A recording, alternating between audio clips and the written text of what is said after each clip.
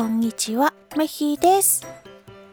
今日の御言葉、ヨハネの手紙第4章19節。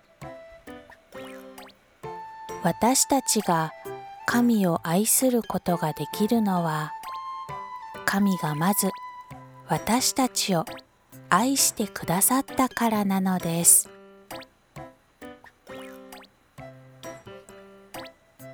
今日もイエス様を信じて過ごす一日となりますように。